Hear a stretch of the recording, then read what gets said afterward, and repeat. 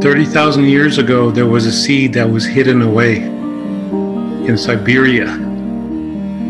And so the proper use of science took that seed that they found and they replanted this 30,000-year-old seed, and it grew. And that's how much Earth, remembers. And maybe it's how much we've forgotten, really. Today on The Sounds of Sand, Indigenous Languages and Encoded Quantum Physics, with Tiokasin Ghosthorse, interviewed by Alnor Lada. Presented by Science and Non-Duality. If you're ready to explore together, listen in now. Welcome to Science and Non-Duality. What is non-duality? The universal forces. It's the collective consciousness. Being aware. Trauma is not the external event that happens. Trauma is the impact of that event, which is the disconnection from ourselves. That matter is energy. Energy is matter. That's what EMC squared is about. There's a language without nouns. There is a language without subjugation. There's a language without objectifying. But if it's recorded, then there is a collapse. But if it's not, then it's the infinite potentiality.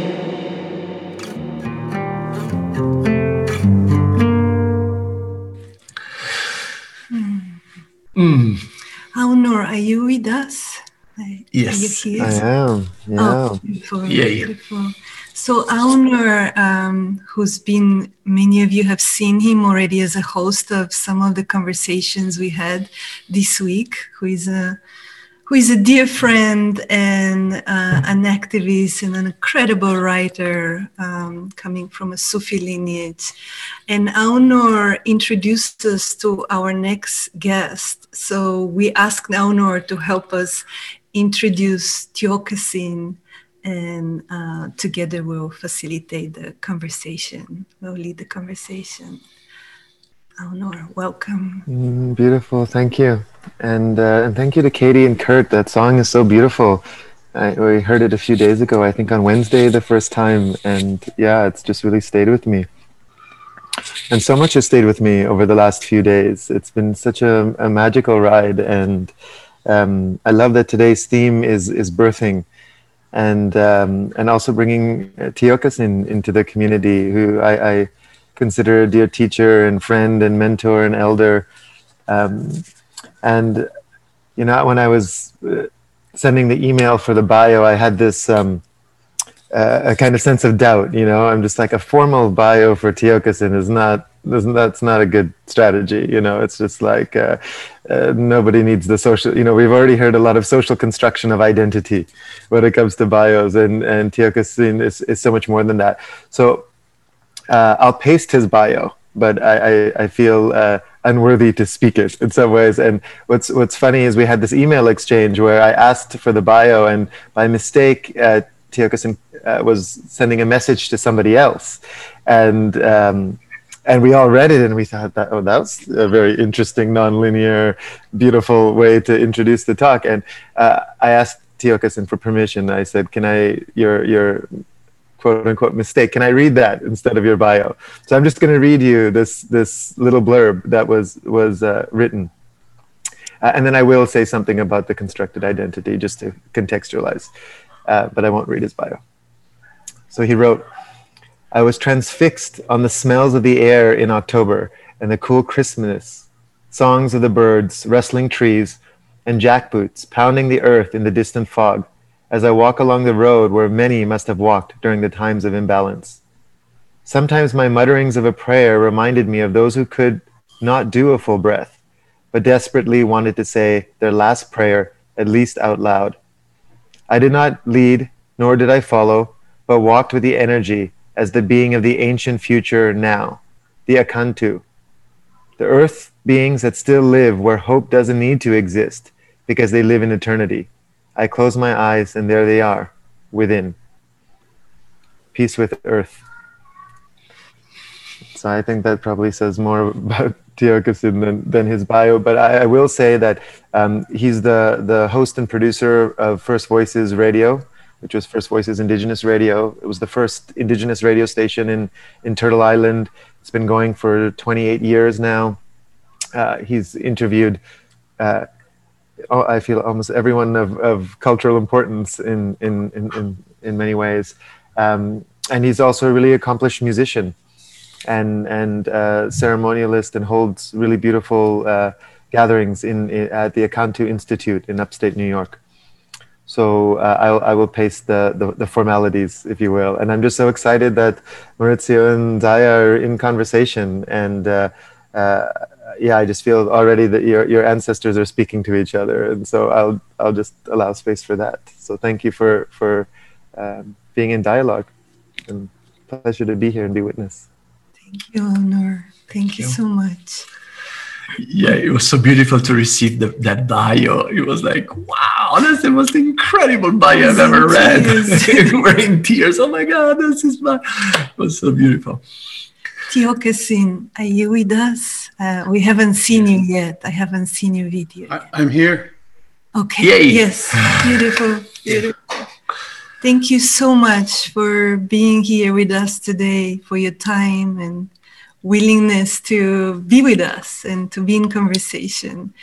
When we heard your conversation with Aunor a couple of months ago with Maurizio and Lisa, we were so taken, so mesmerized by your presence. That's all, by your presence and where you were speaking from. Not even, yes, of course the words matter, but the place from which they were coming from it really deeply touched me, touched my heart.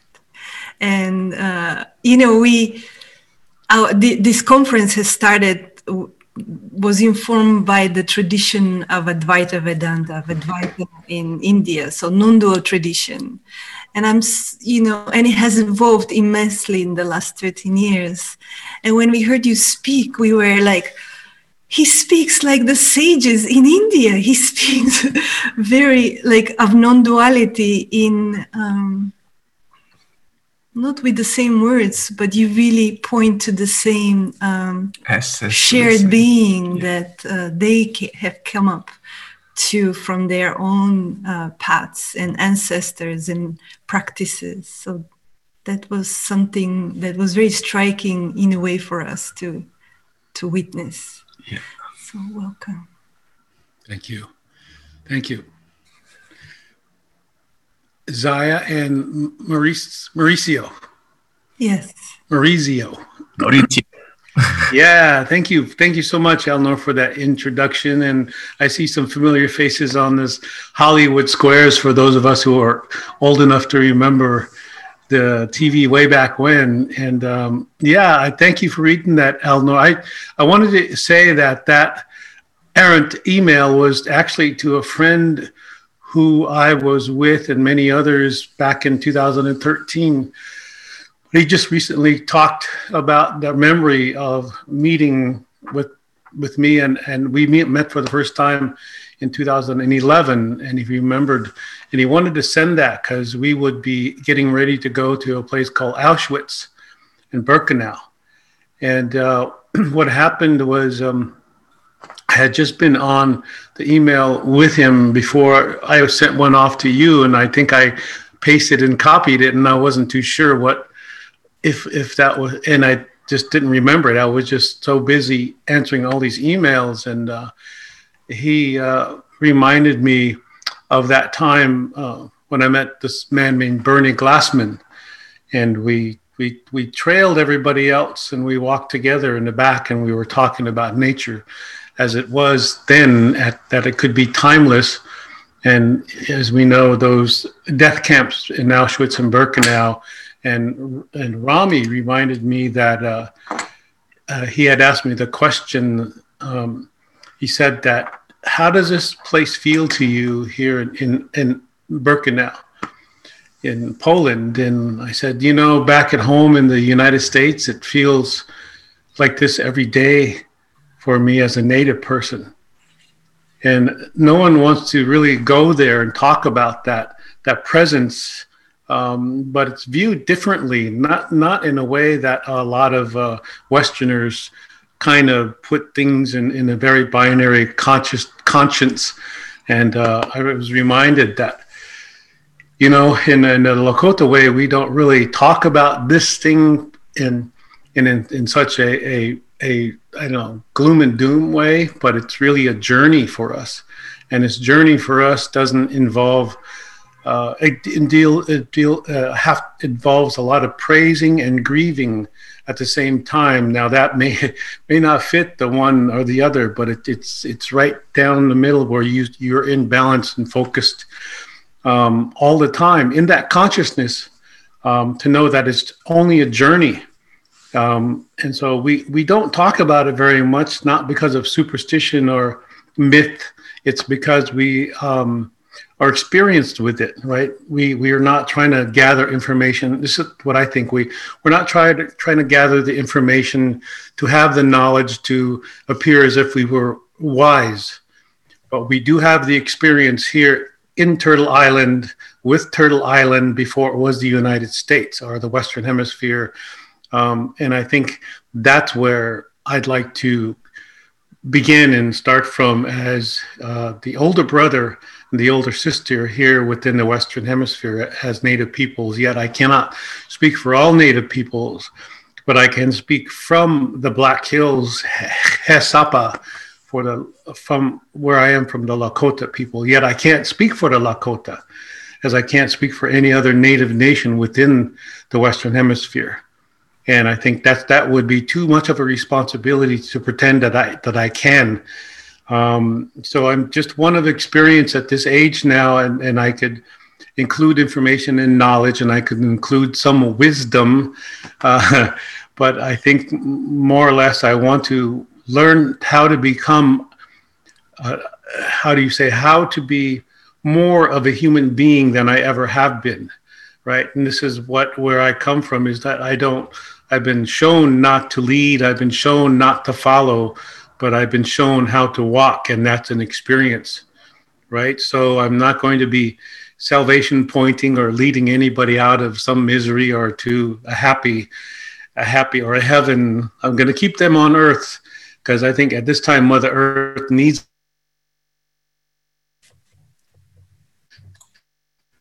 to help us understand that she needs us now. Of all the times that we think that we can leave by technology or religion or even science or government, right? And it seems to be people don't want to be here.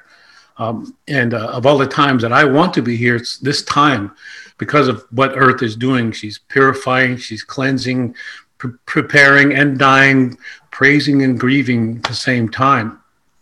And to know that balance of it is to actually, I can spend most of the day outside and thinking I'm listening to the nature, but that's the wrong idea. That's the benevolent side of the human who has not learned how to be the being. In other words, I'm saying if I go to nature, I'm going there to learn how Mother Earth is listening to me. Mother Earth is listening to the humans, to all life, because she does the best job, because she is giving us everything, and she's consistently generous with giving us everything all the time. The food, the air, the water, everything, the fire, everything. She is consistently giving that to us, right? And that doesn't take theory, doesn't take any paper, it doesn't take a book. It takes experience. You out there experiencing, allowing her to experience you. You see, so I think that's part of the non-complexity of being simple with that original communication that is within our DNA, all of us, and not so much a history that begins for the Westerners in 1492 here in the Western Hemisphere. It's thousands and maybe millions of years before our experience as Native people. So I'd like to allow nature, Mother Nature, to bring that within this and to begin this dialogue with you all, conversation, to know that in many Native languages in the Western Hemisphere, we have a relational language. Therefore, there cannot be any there cannot be any word for or concept for domination, which there isn't in my language. No word for domination, no concept for domination. And that's how you are able to talk on the same level with so many beings non-human also. You see, and that's in our languages. And I think that we've all been away from those languages and made ourselves more of a dogmatic human species rather than living with the earth. We've kind of used the earth to get where we are now with progress and the three dogmas of religion and science and government, because they all have a dogma, they all have authority, where the ones with culture have the music of the earth and the art of the earth. And it is those three dogmas that try to keep the art and the music suppressed and dominated, because that's all of our true feeling, because that's what happens in nature. And I think that's part of a little introduction I'd like to send out to everybody. But thank you for inviting me, and we'll see where we go from here. Yeah. Thank you, Tiokasin. I heard you say that you see that everything that we receive, everything that is happening is a medicine, can be seen as a medicine. And what do you see? We live in times of deep imbalance, and I don't know if you see it this way. This is my interpretation, where we have extinction of species and climate crisis and coronavirus and all of this happening in our human world, and not only, and non-human. What is the medicine we're receiving at this time? Wow, that's a good question. Specifically, I think we have to do away with looking for proof, which is coming out of a cause and effect language. In that metaphorical sense of the medicine, there is no cause and effect. There is no cure, but there's a consistent healing that we have to address, because I think if we bypass and look for the healing, then we come up with vaccines. Yes. Right? Instead of going through the experience of knowing to live with this virus, to understand that we forgot how to use the medicine of virus.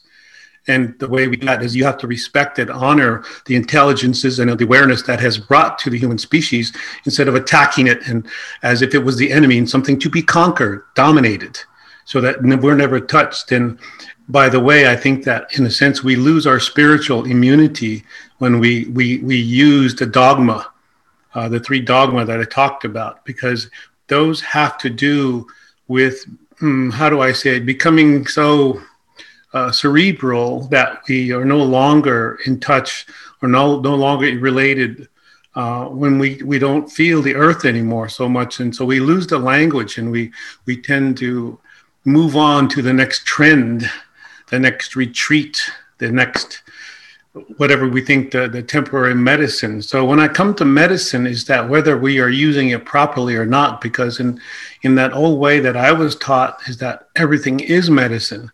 Everything is energy, and if we forget the language of that energy, then we're gonna make it up. We're gonna make up rituals, and we're gonna pretend that it's okay because we're all human, and we're going to share, which is a smorgasbord word, rather than understanding what giving truly is. I think in experiences of nature now, she's giving all she can. But she's still giving, even though she has less and less every day. She's still giving, and that's the generosity. That's the medicine. That's the healing. I think we as humans could be following, in a sense, walking with that type of medicine. Is always to be generous, not because of charity, not because you have too much, but because you have less. And then we have to, how do I say that in the languages, in the nations, our languages are primarily of abundance. And we're not talking in lack of, I need, I want, I got to have, I have to possess. So these among the traditional people this way of lacking everything means that you are always asking for something, and more or less begging or praying for something so your situation is better. And then we forget, because if if we're getting all we want, then we forget to thank. Really, we're not asking in the correct way. The medicine is not there. So, and then when we speak in an abundance language, your prayers become one of only praise. Your prayers become one of thankfulness, always thanking, and those are the prayers that we center our language around, are ones of abundance and thankfulness that we are still here at all this so-called time that divides. But we also have this awakened sense of being because of what the COVID has brought, the medicine that she has brought, or this little being has brought to us. And it's that we know that we cannot outthink the earth. And we know that because the earth does not lie, we must continue the language of truth that she has taught everybody from the beginning. And so if the earth is not lying and our language is from the earth and still understanding the earth, we can't get away from that truth.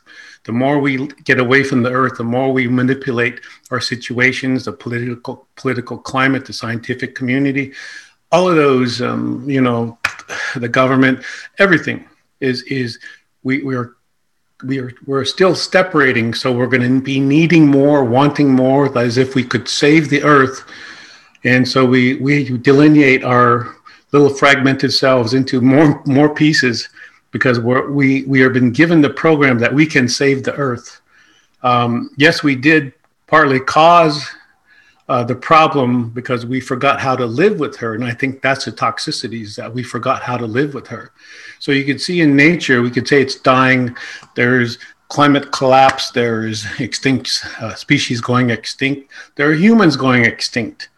And I say the languages in the Western Hemisphere are the most endangered languages of all. Roberta Menchu-Tum said back in 1996, over 20 some years ago, that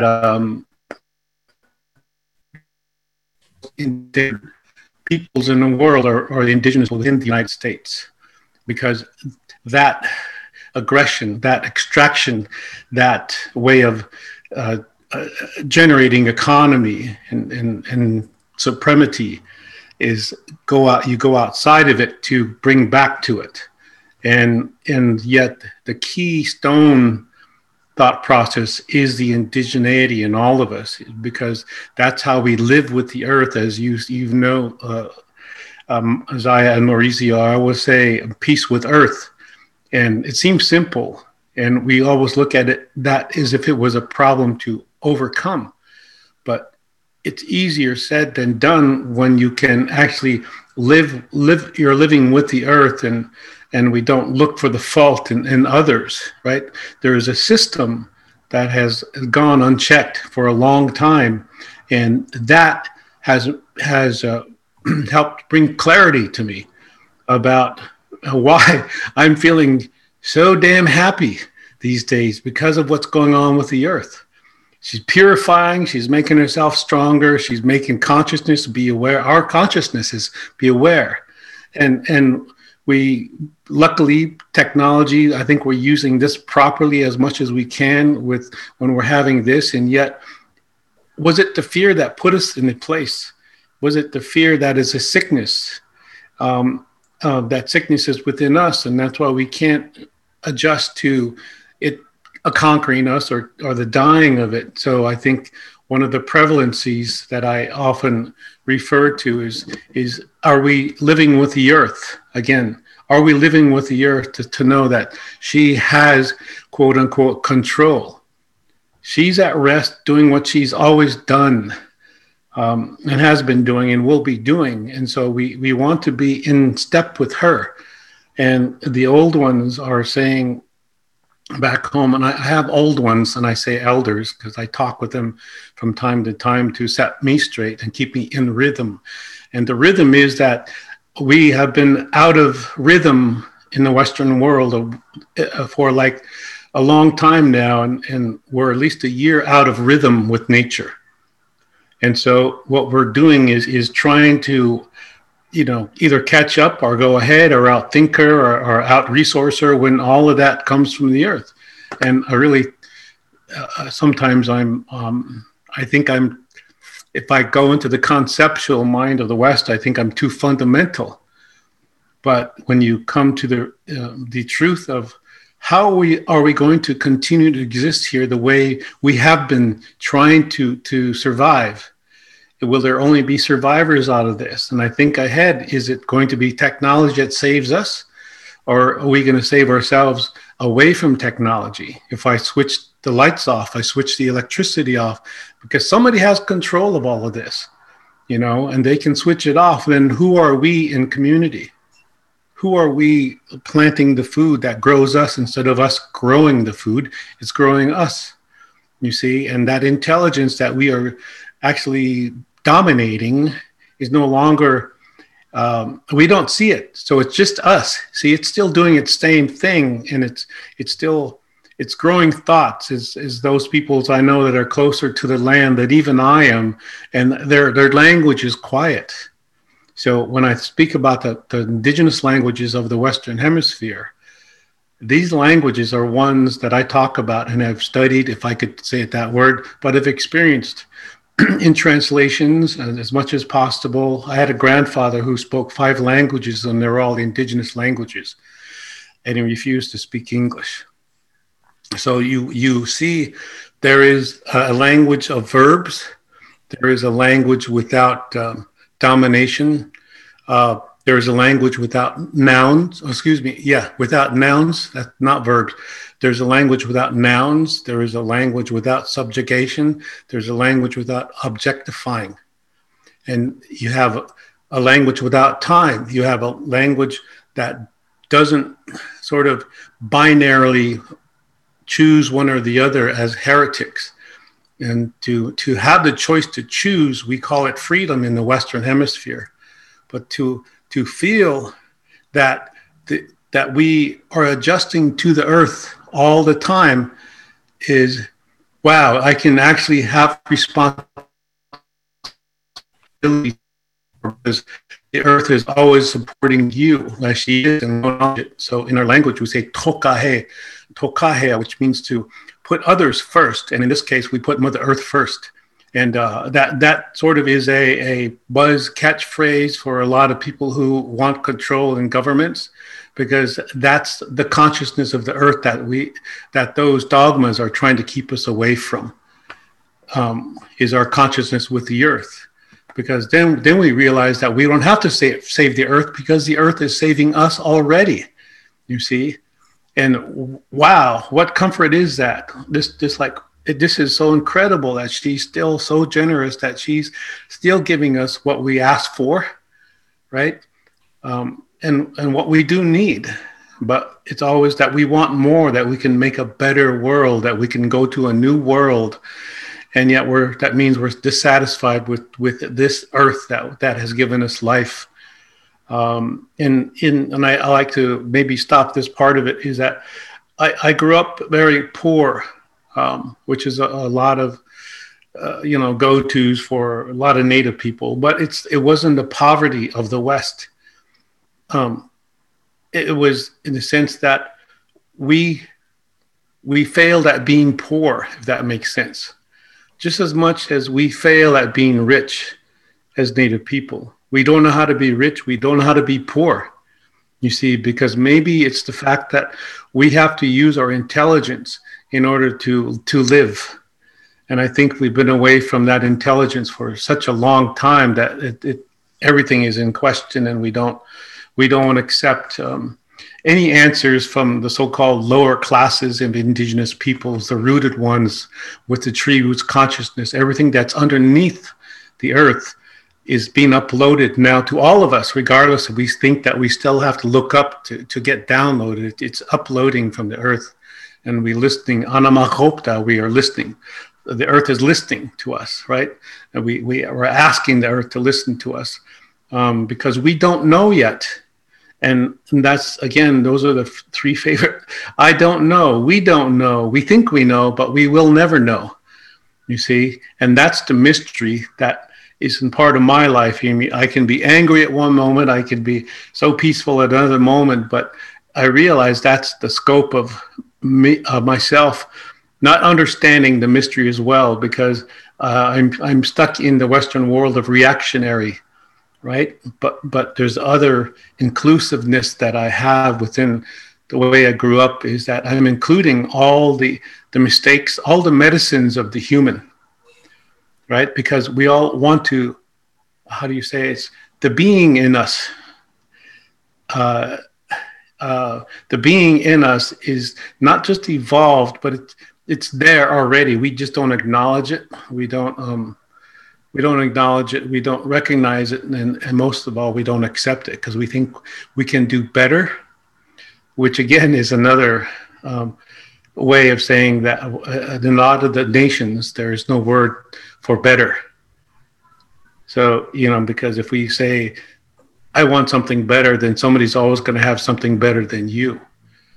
So it's a race. It's a jonesing of the Joneses. And if you are able to work with what little you have, that would be much more than someone who has everything and can do very little. You see, so in that way of balance, that's how I'd like to sort of introduce this. And I really, I had another call the other day, and I thought about just, how much this earth misses us children, we children as human beings. She misses us so much that she's totally trying to get our attention now. But we are diverted and distracted by those dogmas that I talked about earlier. They are totally distracting us, and so we are forced to take less oxygen in by wearing masks. I'm not saying it's wrong that we're accepting this too easily, as much as we're accepting technology, we're accepting the fear that's behind all these dogmas. You see, and that's I think a common. I'm not going to use big words. I'm not going to use theory. I'm just going to use the experience that I have living in this society now called America. I know basically it's the love of riches. America means the love of riches. When I become an American, I'm one who loves riches. And I sure don't want that to happen, because that means extracting the base of the earth to explain our survival and rationalizing why we are the dominant species here. And I can go back to nature again. And all of you know that nature has us in balance, because if there's too much of this domination thinking, she's going to take care of it as she does in nature. There's too much of one species, she's going to start culling them back so that there's an imbalance, so that there is a balance again. And I think these simple ways of thinking are actually the foundation of keystone species. And I'll go as far as this, because I like disagreement, but I'm not going to prove to you why you have to agree with me. I'm going to, because the standard is, because I'm speaking this language, which is foreign to me, I have to cull my spiritual side and go into the rational, logic, reasonable side. So I'm actually culling my thought process, and I don't want to do that anymore because I feel very restricted. And I think by understanding indigenous ways, somehow we all reminded that deep within there is an indigeneity. And I always say that it is possible, if you feel empathy for the earth, then that is all of our seed. We begin to realize that, because I can give you and sound like I'm academic and smart and I have this technique and I'm a scientist. You can have information and knowledge and say that you're wise because of that. But when you go that far, you're how do I say it? There is the experience of indigenous peoples who can look and see 100,000 plants in the Amazon, where the scientific community can come up with 10,000 uses for these plants. And these folks do not have the Western education, right? And and this reality that we are supposed to explain ourselves within as indigenous peoples will not work, because we've always been outside of the box looking at the box. And I think that the box is falling apart. And so if we want to talk about dying, I think that's part of the goodness that Earth wants us all to live in that good way with her. Yeah. Thank you, Tiokasin, for this. And so we talk a lot about trauma now these days. Like, we have the science of trauma, or the therapist, and we're learning about intergenerational trauma, and how that, and also the original trauma of human beings is really the disconnect from the mother. Really, it goes back to that. That's where it all started. And I wonder, what is your understanding of trauma and in Lakota language? I know I've heard that there is a word for that. There is a pointer for that. And how have you lived in this field? And do you see it as a field of trauma? And how does one even begin to... Healing is maybe even early. We're just learning about that. And one more element to bring to the question, as we're learning more and more about the history of the world, like we see everywhere so much domination, and the Europeans coming to America, they came with horrendous trauma carrying in their bodies, in their souls, running away and imposing it here on the native, on the First Nation people. And how do we even begin to heal these wounds, in ancestral wounds that we all carry in one way or another? Well, just from personal experience, and as a people and as peoples of the Western Hemisphere, as I said before, I can't speak for them. I think my personal experience, again, has to do with the trauma that is always present when you remove any species, including human, from their roots, when you uproot them and put them cells that their DNA is not, that's a separation. And I think that separation trauma that we have has been low grade for a long time for Native peoples. And it's sort of this ongoing oppression that we can't be free to go to the traditional places to say our prayers, to gather our spiritual food, to understand the stars in a way that we've been understanding. And this has been interrupted. And this is part of, what people say is we carry the angst within all of us because we forgot who we are. But I would say that Native people, we still know who we are, because we're not trying to define ourselves into what we are. Like, I'm a doctor, I'm a lawyer, this is the role I play, but who we are is actually the consciousness of knowing the land, and we will not destroy the land where we are living with, and that's the ultimate trauma. And you think about, well, there is these Native peoples in South America who are being traumatized consistently now, as we are here. We're whittled down to reservations. Our language is so inclusive that they couldn't include us in America. They put us on reservations, and so even having to acquire the vernacular to convey what can't be conveyed, the feelings of who we are as Native people, into an emotional tact, to be psychologized to pieces, right? To say, well, now we are into the COVID and everybody is COVID pandemic fatigued, and we're not really looking into the fatigue. So many angry people out there, constant numbers here and there. People don't understand what trauma is. But when we go to the nations, yes, we are colonized and we are traumatized again. But I think if you understand, is the secret is not to become numb to the dominator, the oppressor. I mean, we can look at one who smiles at you and treats you nice and gives you the money and gives you the vaccination and gives you the project so that you feel better about leaving the earth. I don't think I'm not saying that. I'm saying the fact that without hope, without the support, without all of the Western remedies, there is the one healing option left, and as that's getting to know the earth once more, because she's never forgotten you and she still gives to you. And I think that is part of reassessing the psychological backdrop that we've been pretending to think that that's our way out as humans. Is no, it is the cultural backdrop of the earth that is the actual healing medicine to that trauma, the visions, the dreams she has for us rather than what we have for the earth.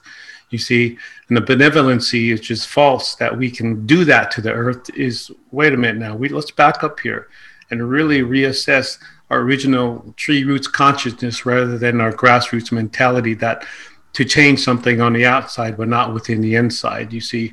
And so at this point, this is not sort of theory. This is things that you see in action because you're watching the earth do the very complex things that we think we can do with technology. She's still doing that complex miracles, I guess you would call them. And if we forget to watch that, we get to listen, we forget to listen properly, then we're not using the medicine that's given to us. So bearing witness a lot to this and knowing by now we can't just keep doing our best. We have to do what's required. And I think that's fundamentalist in its glory, because we have to do what's required now. And Native peoples have always had to do what's required because people try to take hope away from us, right? A system is still doing that and is trying to take, I guess, that feeling of connection or relationship with the earth. So now we're getting into the fear of the trauma. And I said trauma and fear is really the sickness. It's the being that we're not seeing properly. I think part of this is to know that this being called COVID, which brought a little trauma, is also introducing new awarenesses, new intelligences. And we know from what I've been told in talking to one elder back home is that there are 33 new intelligences and awarenesses. But we can't get to them through this language of subjectivity and noun-ladenness, which is dogmatic in a sense, and it's mind language rather than heart language. So I think there is that trauma within us that we pretending that we speak heart language when the fear, the trauma is that we never will speak heart language because of our programming. And once that is all controlled, that we constantly look for the healing of who we are. Because at the end of our lives, we get to a point where what did I do? Who am I? What am I? Our accomplishments, right? If I have accomplishments and I have these degrees and I did this and that project, then look at me. Rather than who are you? Did you step on that bug today? Did you thank the water? Did you thank the fire? The fires? Did you thank the animals? Did you see the bird? Did you thank these beautiful beings, which is that intelligence that is lacking from who we are as human beings now? So yeah, I think in that way the trauma, it's always healing, and I feel it. I at one time and still do oftentimes, I have PTSD, right? Post-traumatic stress disorder, and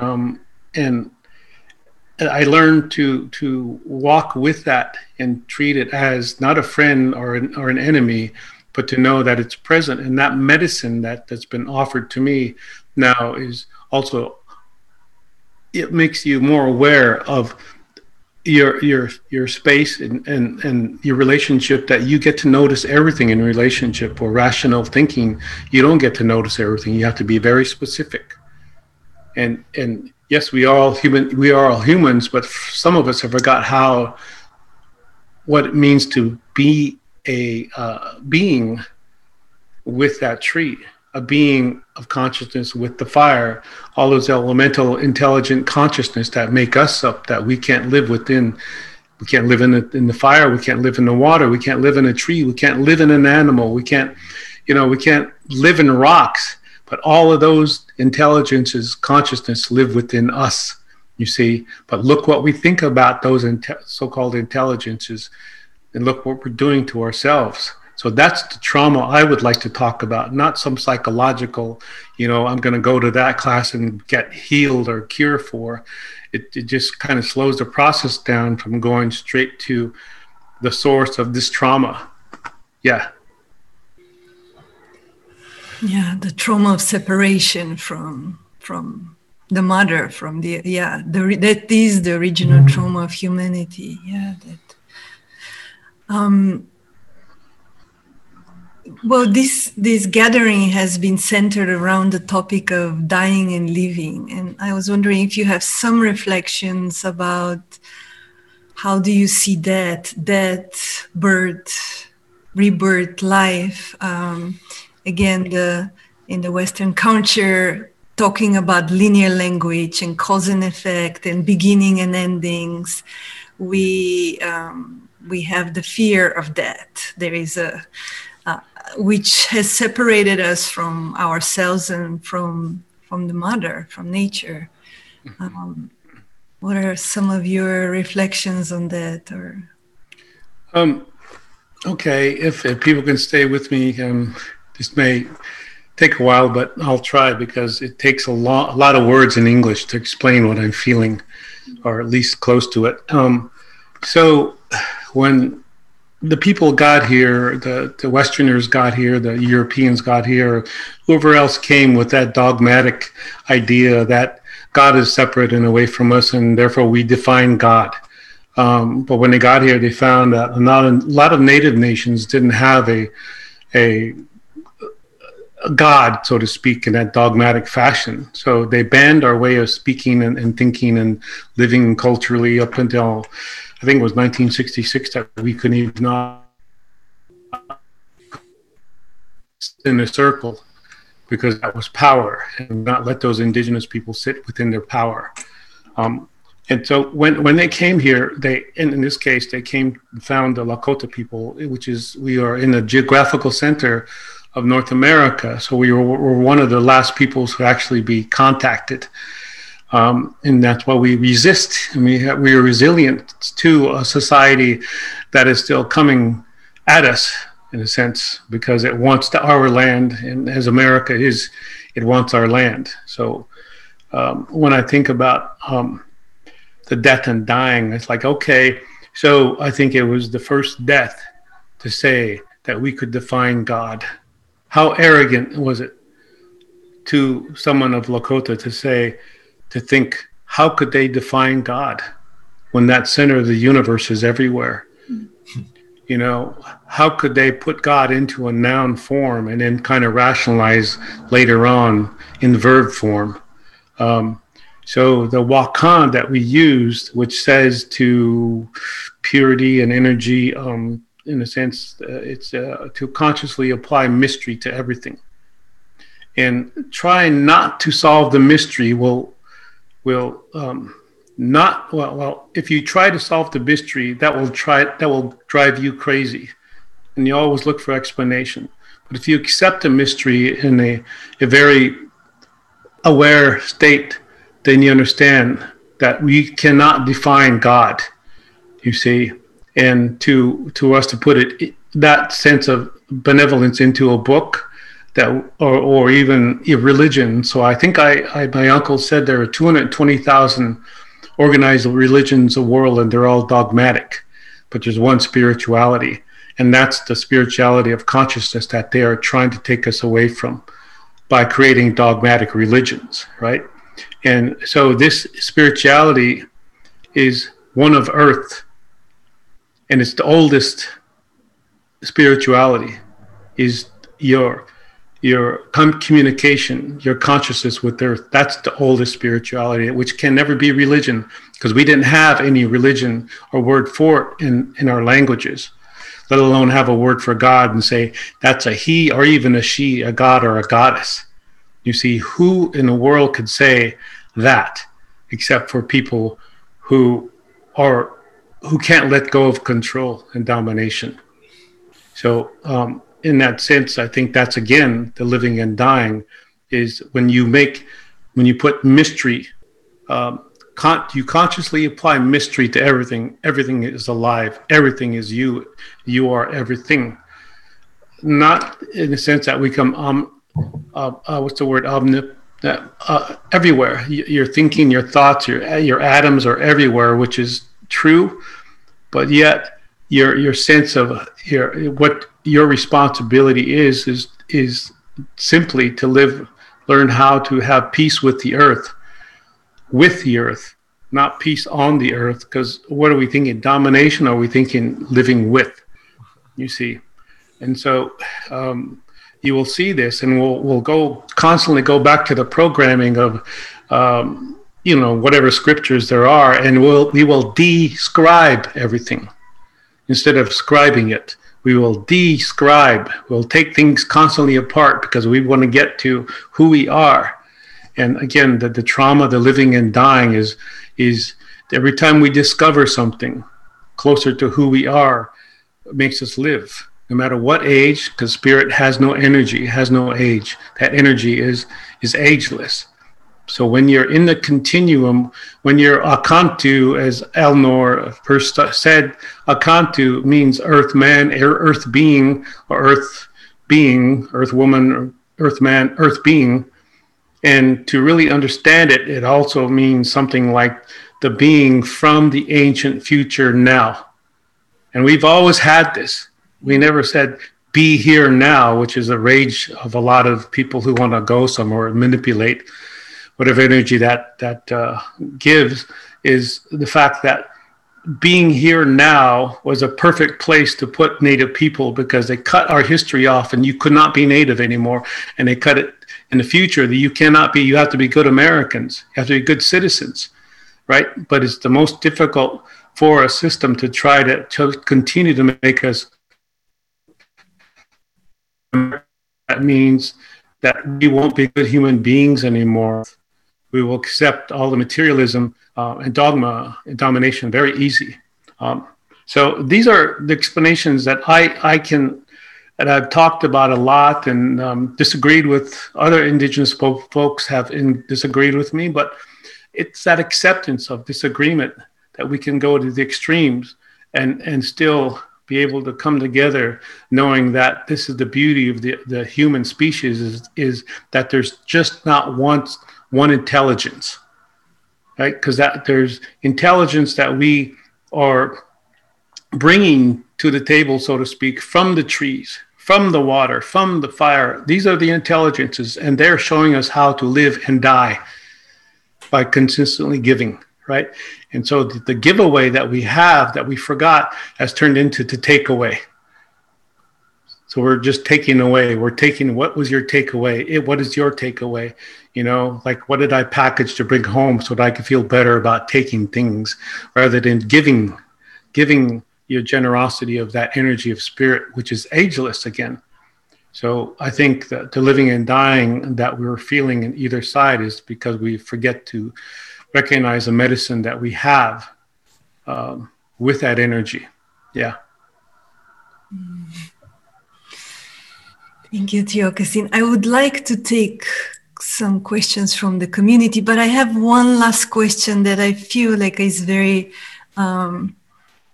potent for this time, and I would love to, if I could ask it. And it's really, we're also experiencing social crisis, and we hear a lot about racial injustice right now, but we don't hear much from Indigenous voices.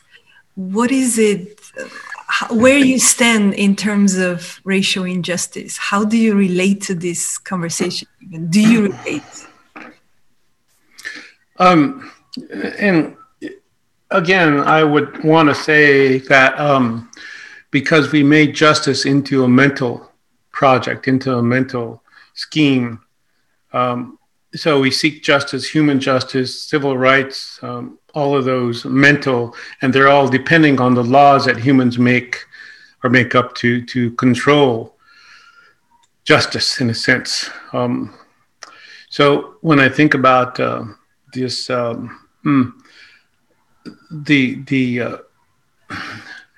where is the truer justice? It is in the consciousness with the earth, and see, we want a way out quickly. We want the answers how to do something, but you go among the people, the nations. We're not saying how do you do something, right? We're not an instruction manual. Because you can put those books in whatever in a fire and they'll burn, but the knowledge of the fire is retained, the memory of that book being burned, and the information that we put on the energy, the energy of the ink into the paper, which came from the earth anyway. So the disconnection that I'm talking about is how do you say this in English now? Let's start this. Ask me the question again, Zaya. Would you ask me that question again? Yeah. What is, when you hear, racial injustice, there is a movement, and where does indigenous voices are in this? How do they relate to this movement, conversation? What is the stand to take? Okay. Thank you. Well, okay. I guess I was talking about the way. I was at a gathering outside, and there was 85 people. Some were masked and some weren't masked, but some were conspiracy theorists and some were just more or less whatever. And I was the only native there, and it was on Indigenous Peoples Day, and a lot of other people who wanted to be native. They continue, well, I'm part native this and part native that, but there's no experience as an indigenous person. So I talked about the experience of a native person, and someone asked me the question, well, what do you do there's so many of us non-natives here, what do you do? I said, no, you're looking at this the wrong way. All these trees that are surrounding us, and that those birds, and all those bugs, and those are indigenous peoples. You're surrounded by us. What are you going to do about your racism? What are you going to do about your man-made laws to try to control the many of us who are still waiting for you to learn the lesson? And so in that way, there was a lot of silence. And then there was a coming together, because you see not humility, but the humbleness and the sort of the modesty of spirit to say, well, I came here with my PhD. Now I want to go burn it, because that PhD will not apply to how to live with the earth, right? Because that PhD didn't come with instruction manuals. It came more or less to tell you that you couldn't do certain things that inherently our spirits can do if we allow it to.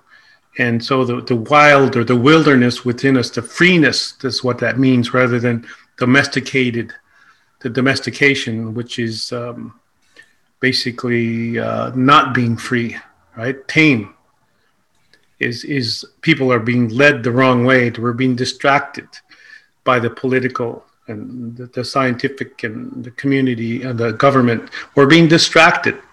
And then we can go outside of the box a little, but and say Black Lives Matter or the indigenous peoples are missing in the picture, and we're going to try to put them back in a box and make it okay for us to go on with the same system. But then is the earth thinking this? Is the earth feeling guilty? Is the earth does the earth know what sin is? Does the earth apply any of these so-called justices and injustices for us as humans, right? So the intelligence is to again, the balance of who we are is that we understand the wrongs, the wounds. Native people here in the Western Hemisphere, my people, the Lakota, understand this. We have to still live with it. But we see that the grieving process within, especially the Western Hemisphere, is a quick, when you talk about Indigenous peoples, it's a quick conversation. And then we kowtow to the one Native peoples that are giving us what we think they should, that it's comfortable for us, rather than going right to the cause of it. We want to band-aid everything so it doesn't hurt so much. So I think that's what the earth is showing us, to know that those mental games of injustice and racial thing is because we forgot who we are. Children know who they are. They don't have racism.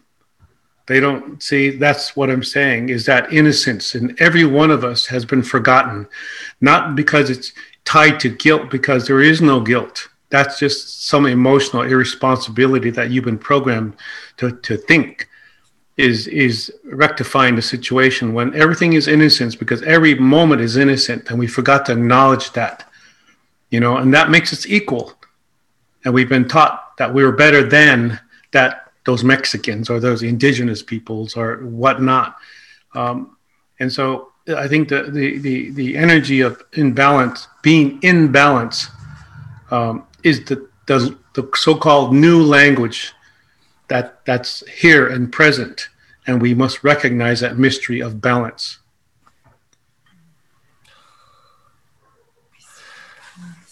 To me, I mean, I'm so blown away by what you're saying and the way you're saying it, and I feel so hurt and humiliated that I cannot hear you in your native language, because I feel that you are making an effort to translate the untranslatable.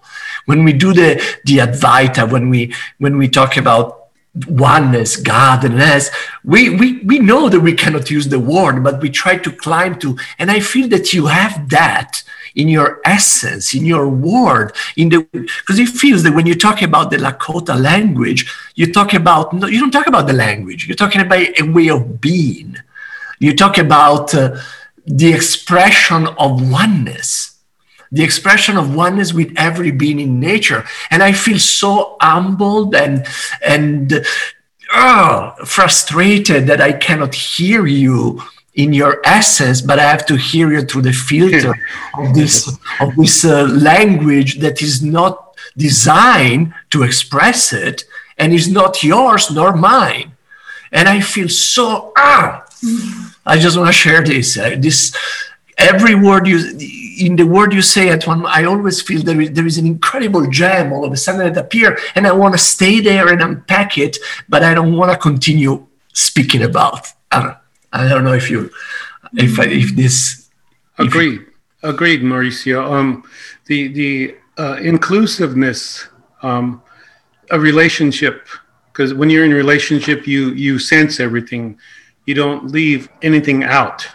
So, you may sense my anger, you may sense my frustration, just like it's like, how do I translate this into, how do I translate a metaphorical quantum physics language into one that has cause and effect, and subjective and noun-filled and objectifying and dogmatic, and so I always go back to, look, we were taught our language from the earth, and we still have those stories of how we were taught the language of the earth.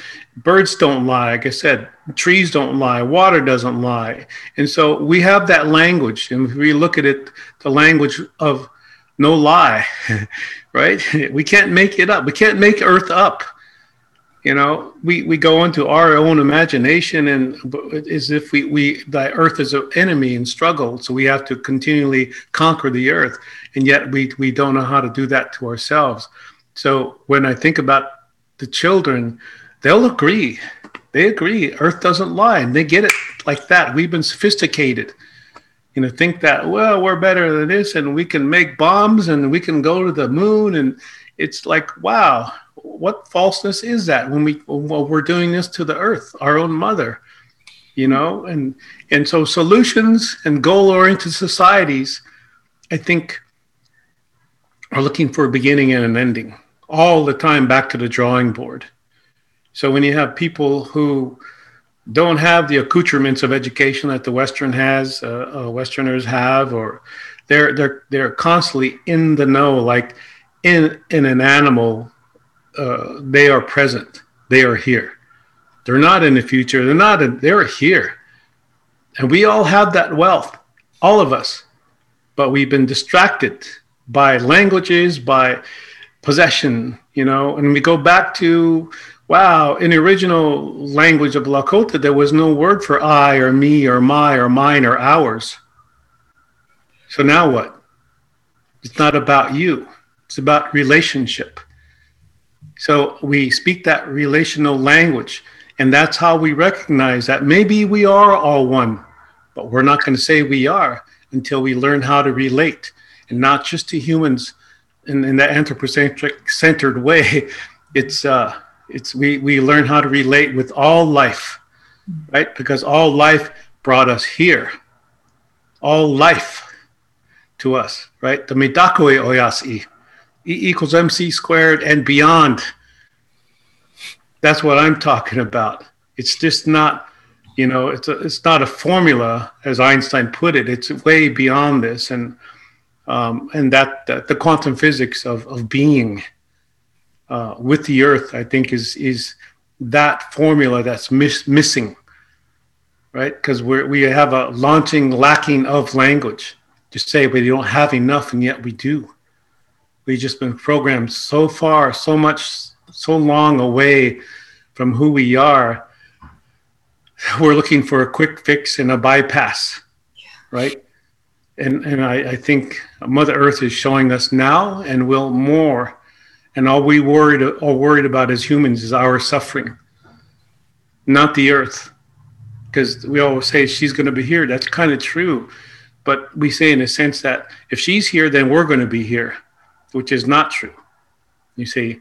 So we are out of step. We are out of rhythm with the Earth and her movements. And even if there was a time calendar such as the Maya, who are so true to that, right? We have to demythologize what we know about Native people.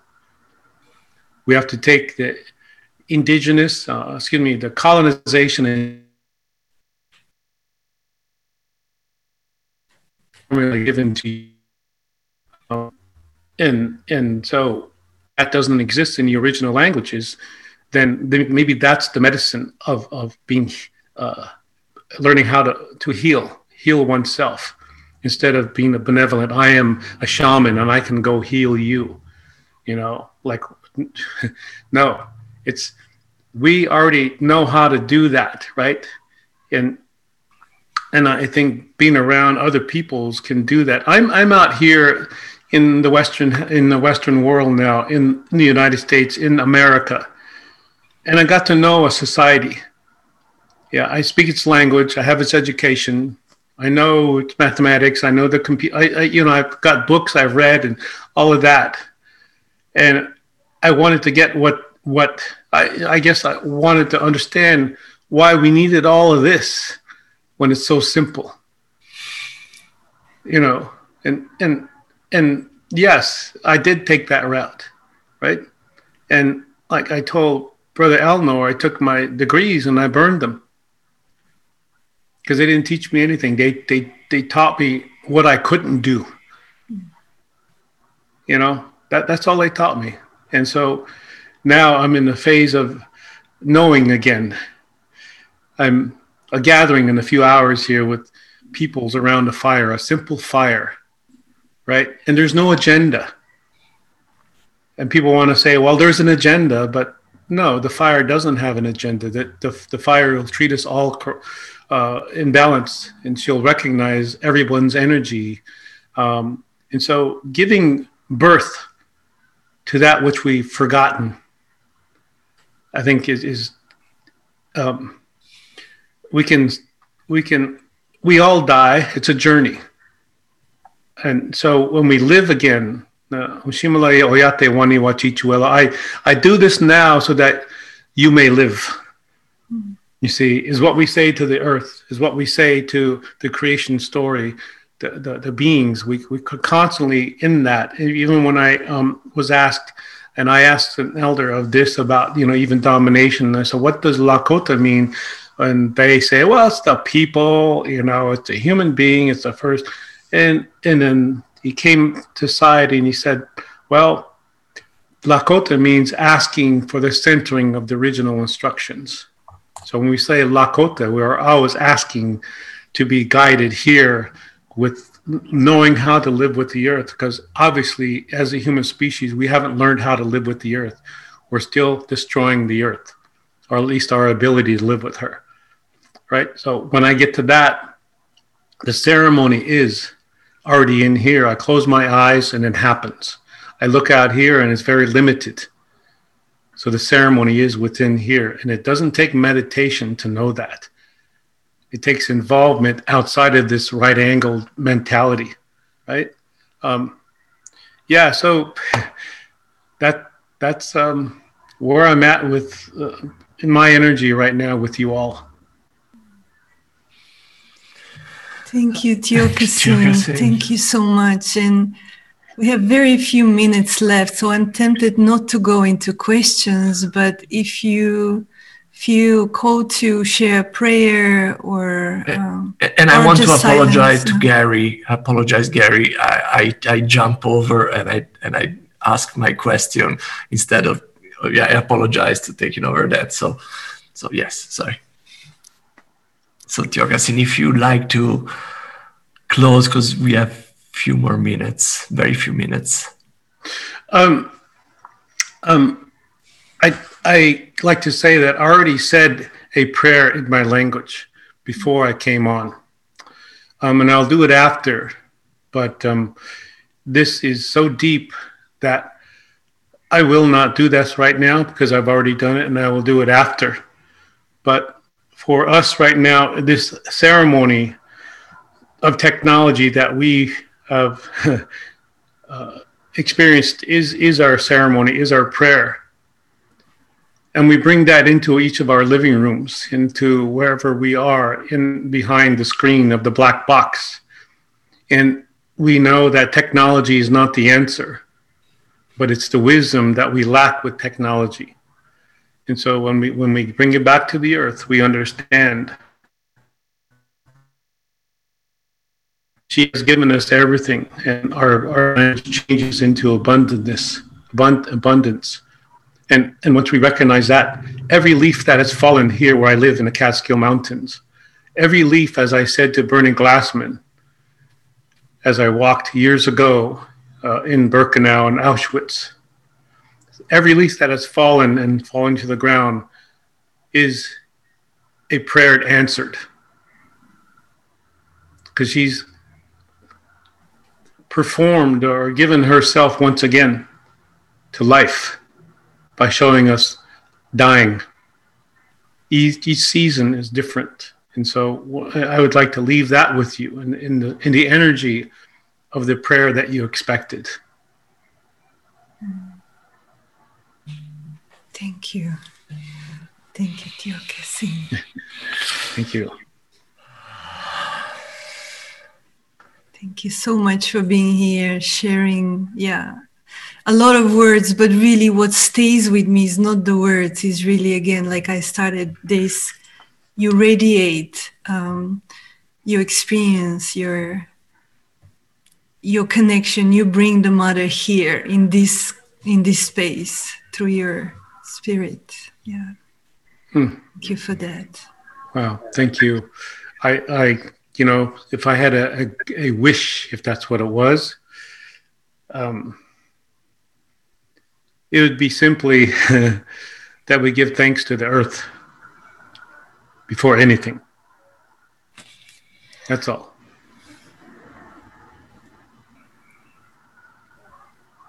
Wow. So 30,000 years ago, there was a seed that was hidden away in Siberia.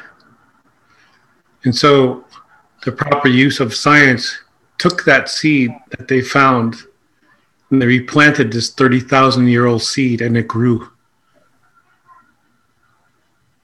And that's how much Earth, remembers. And maybe it's how much we've forgotten, really. So when you give, your whole health changes. Like the Earth, she's giving, and so she will always be healthy. And just to know that the lessons are already there. You don't need to find them in a book, right? They are our experience. So after this, I'm going outside. So thank you so much for being here. And thank you, Elnor, and all the folks, brothers and sisters and relations. So I'm going to take this and I'm going to press that and I'm going to disappear. The illusion of disappearance, because it goes way beyond this. We know that we have been all touched by each other. Each and every one in this circle of squares has been touched by your present and vice versa. So we're still forever connected. Thank you. Thank you, Elnor, for the connection and for your presence here. Thank you, Tiokasin. Thank you. All right. Okay. I can go now, right? Yes, you can go. Okay. Bye. Thank you to Zaya Maurizio Benazzo from Science and Non-Duality, Elnor Lada, and of course Tiokasin Ghosthorse for today's episode. Thank you for listening to The Sounds of Sand. We invite you to explore more of our talks, dialogues, videos, articles, events, and offerings through our website, scienceandnonduality.com. We would love it if you could leave us a review on Apple Podcasts, Google, and Spotify, and share this episode with your family, friends, and all sentient beings. Be well.